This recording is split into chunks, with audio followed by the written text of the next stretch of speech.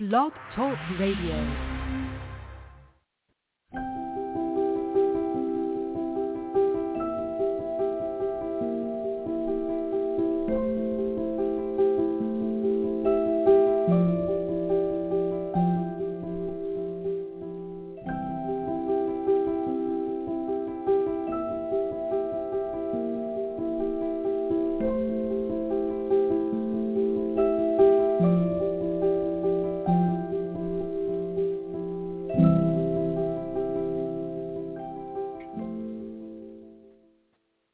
Greetings, one and all. Welcome, welcome, welcome. Today our topic is God's covenanted commitment as revealed through Naomi. I have to admit, Naomi is one of my favorite female characters in the Bible. I have many, but she certainly stands quite tall amongst my favorite. Jumping right in, the covenanted commitment of God's loyal love for us is a central theme in the Old Testament and forms the melody line of the book of Ruth. One of the scriptures that helps to support this, or the basis upon which one can write such a statement, is found in Isaiah, the 54th chapter. And it says in verse 10, "For the mountains may depart and the hills be removed, but my steadfast love shall not depart from you." Our reading today is from Sharon's viewpoint. She says, "In our quest to understand what aging with grace looks like, we have looked to women who have gone before us for examples of flourishing." And then she gives a summarization of them. Anna, holding on to hope, worshiping and serving God's people. The matriarchs, choosing to die to self for the sake of the next generation. Boy, that's powerful. Elizabeth, physically barren, yet in full bloom. And now Naomi, widowed, empty, and then full and flourishing. At our first read, it may seem that the book of Ruth is a beautiful record of the love story of Ruth and Boaz. And it is. But it is also an even more beautiful and life-transforming story of the love between God and Naomi. Though the main characters do not know it, their story shows us one more step in God's plan to redeem his people through his son Jesus of the line of David. The master storyteller weaves the theme of Hesed, his loyal love for us, throughout, and in so doing leads us to the heart of the gospel message. Sinclair Ferguson says, "This covenanted commitment is a central theme in the Old Testament and forms the melody line of the book of Ruth." Naomi's story is our story. And here in part is Naomi's story as written in Ruth. "In the days when the judges ruled, there was a famine in the land, and a man of Bethlehem in Judah went to sojourn in the country of Moab, he and his wife and his 2 sons. The name of the man was Elimelech, and the name of his wife Naomi. And the names of his 2 sons were Mahlon and Chilion.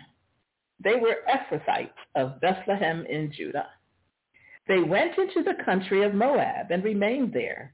But Elimelech, the husband of Naomi, died.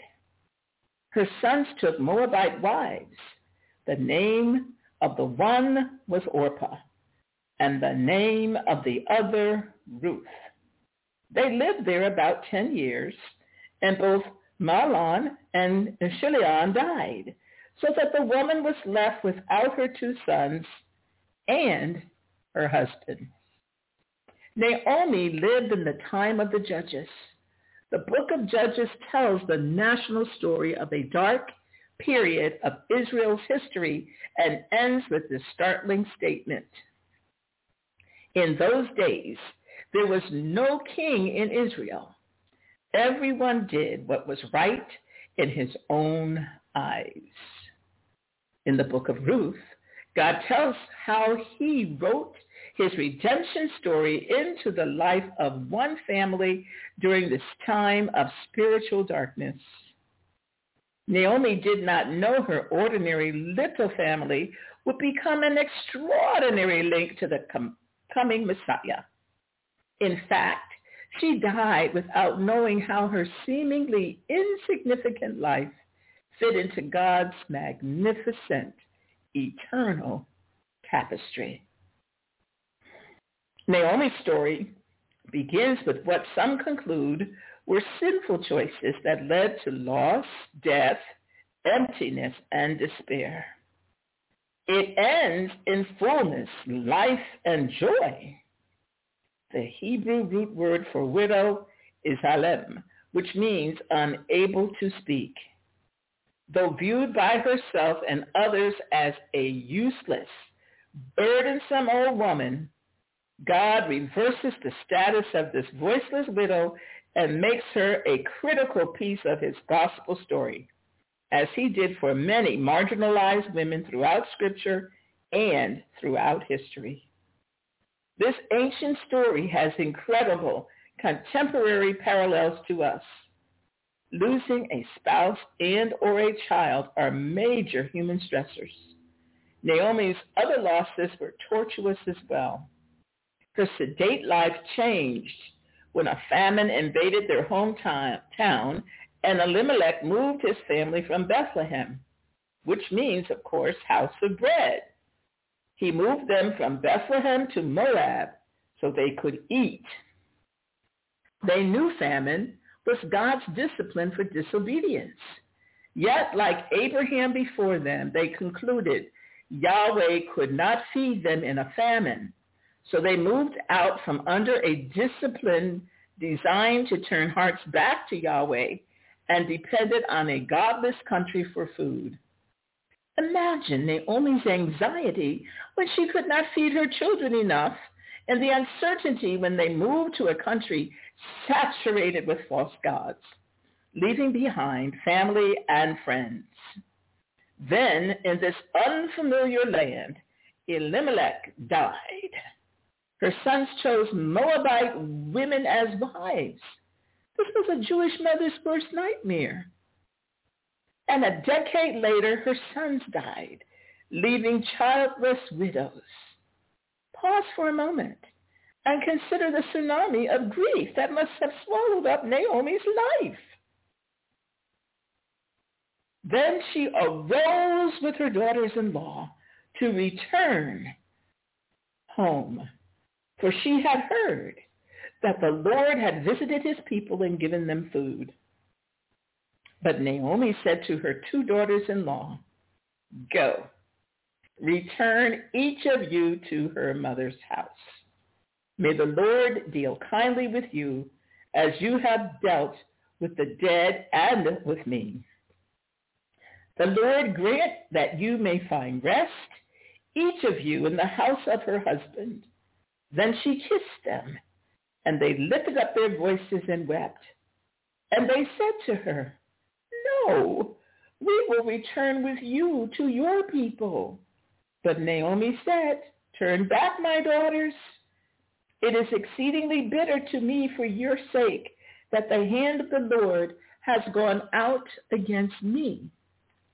Orpah kissed her mother-in-law, but Ruth clung to her. Ruth said, "Do not urge me to leave you or to return from following you. For where you go, I will go, and where you lodge, I will lodge. Your people shall be my people, and your God, my God. Where you die, I will die, and there will I be buried. May the Lord do so to me, and more also, if anything but death parts me from you."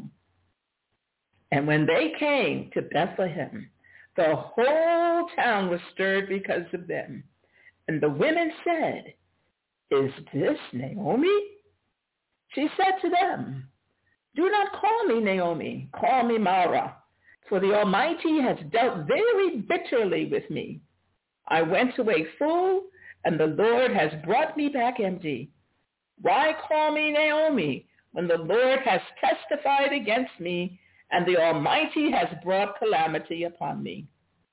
In God's providence, Naomi heard he had visited his people, and the famine was over. She declares God had testified against her, but her prayer for Orpah and Ruth reveals a spark of hope in her soul. Naomi had been planted in the house of the Lord. She remembers, and she returns home. Orpah made a common sense decision. Ruth made a faith decision. In this profound moment, Ruth pleaded with Naomi to understand that she now embraced Naomi's God as her own, and she promised to never leave Naomi, thus voluntarily pledging her life to Yahweh and to her mother-in-law. Is it possible that Ruth's words reminded broken-hearted Naomi of God's covenant promise and everlasting love? Know therefore that the Lord your God is God, the faithful God who keeps covenant and steadfast love with those who love him and keep his commandments to 1,000 generations. Naomi set her sights on Bethlehem. Traveling during this godless period was dangerous under normal circumstances, but two women traveling alone were at even greater risk. Their trip took 7 to 10 days on rough terrain, with no street lights, a river crossing, and a climb up a 2,000-foot elevation, finally arriving in Bethlehem. The townswomen wondered aloud if the young Gentile was Naomi. Naomi's response acknowledges her understanding of God's sovereignty. The Lord has brought me back empty. Naomi believed God was sovereign, but pain filled every part of her being and seemed to crowd out any vestiges of God's love. Even more devastating than the deaths of her husband was her disconnect with God's chesed. Translators find it difficult to adequately define chesed in English. It is one of the most powerful and richest words in Scripture. Translations like enduring love, everlasting love, faithful love, eternal love, mercy, kindness, and everlasting kindness fall short of plumbing the depths of God's chesed.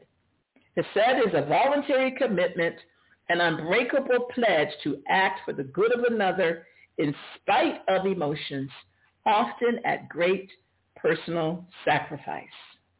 God declared chesed for his people when he passed by on the mountain. The Lord passed before him and proclaimed, the Lord, a God merciful and gracious, slow to anger, and abounding in steadfast love and faithfulness, keeping steadfast love for thousands, forgiving iniquity and transgression and sin. No betrayal or sin is beyond the healing power of God's persistent and enduring chesed. Folks, notice the similarities between Ruth's promise to Naomi And God's promise to the Israelites, be strong and courageous. Do not fear or be in dread of them, for it is the Lord your God who goes with you. He will not leave you or forsake you.